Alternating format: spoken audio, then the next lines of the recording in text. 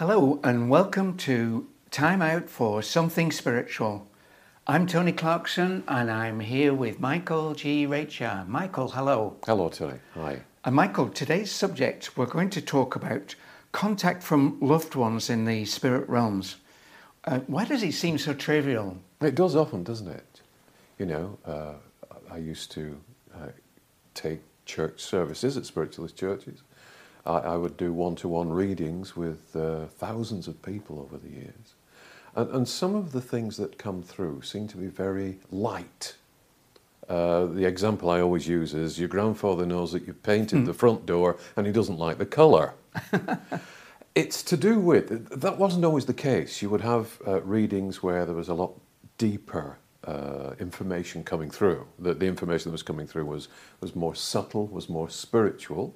And sometimes guiding influences would come through and talk to people openly about the plot, the path that they were on spiritually. But usually it would be light information from relatives, so that the people that you were sitting with would acknowledge that that relative indeed did know about them, did know what was happening in their lives and gave them some comfort.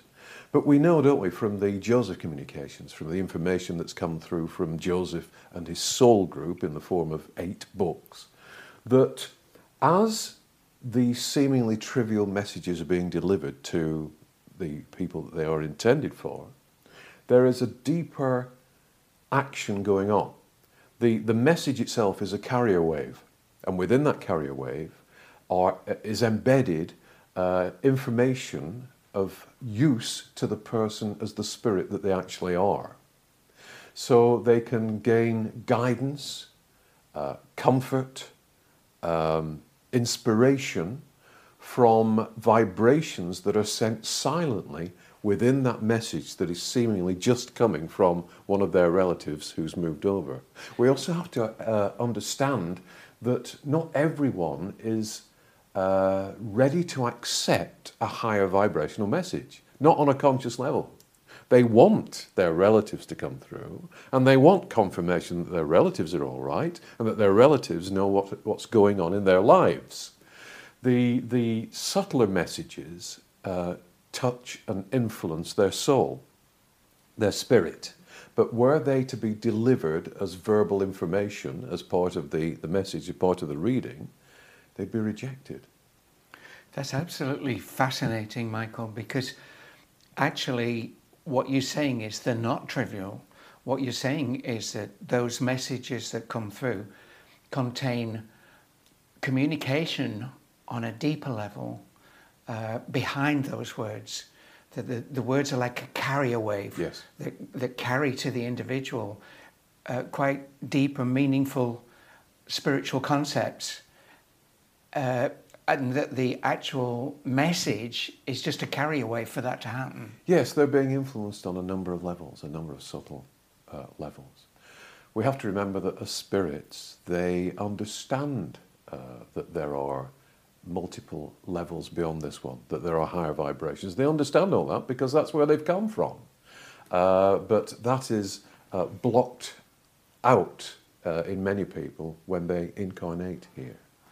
So it is an opportunity, as they are receiving seemingly trivial information from a medium, it is an opportunity for deeper concepts to be transmitted to them, for encouragement as the spirits they really are to be given to them, and for them to be helped in many ways.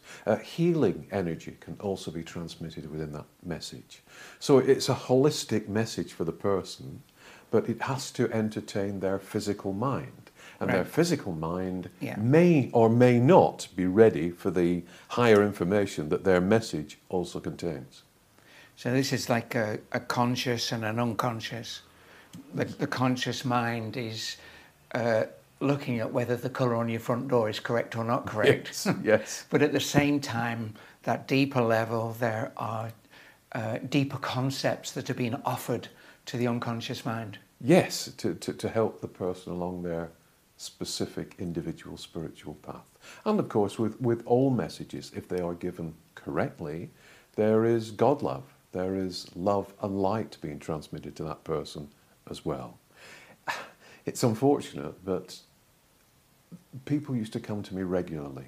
And some of those people were highly spiritual in what they wanted from their messages, and some of those people were wanting to reconnect with their relatives, departed relatives, again and again and again. The sad thing is that within a week they would go away completely impressed and thinking, this is wonderful. There's more to life. There's more to death.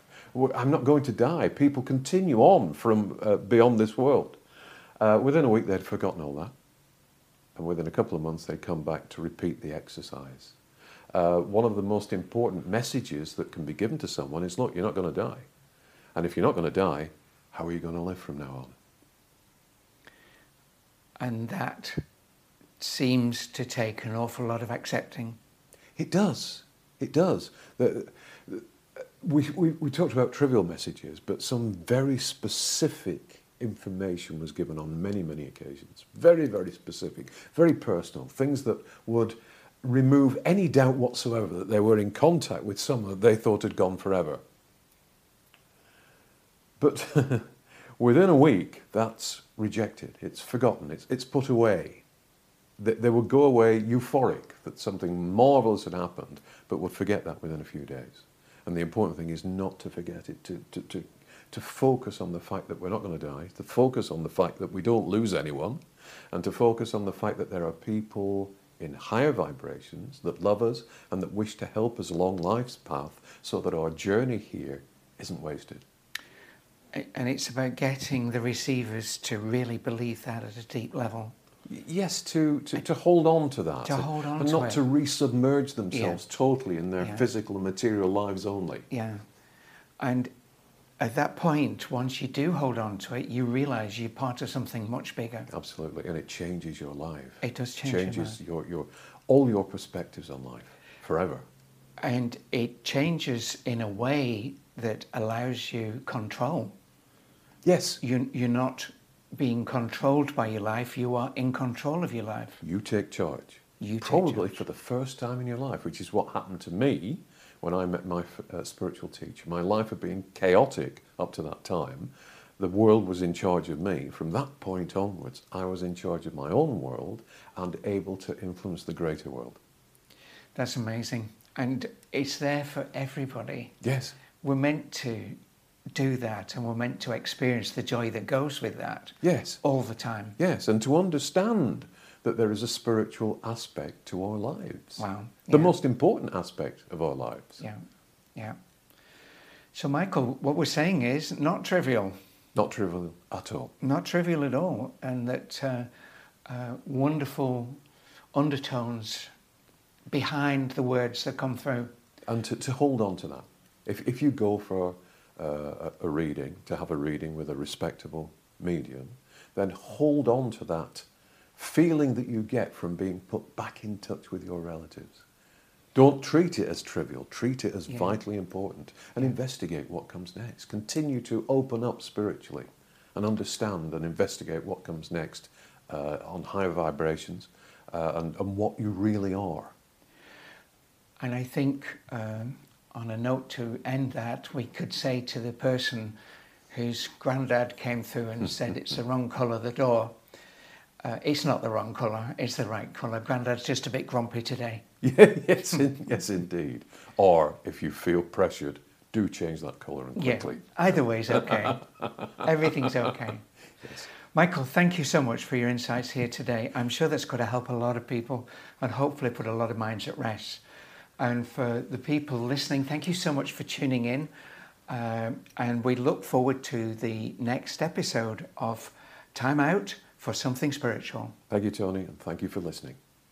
Bye-bye and God bless. Bye now.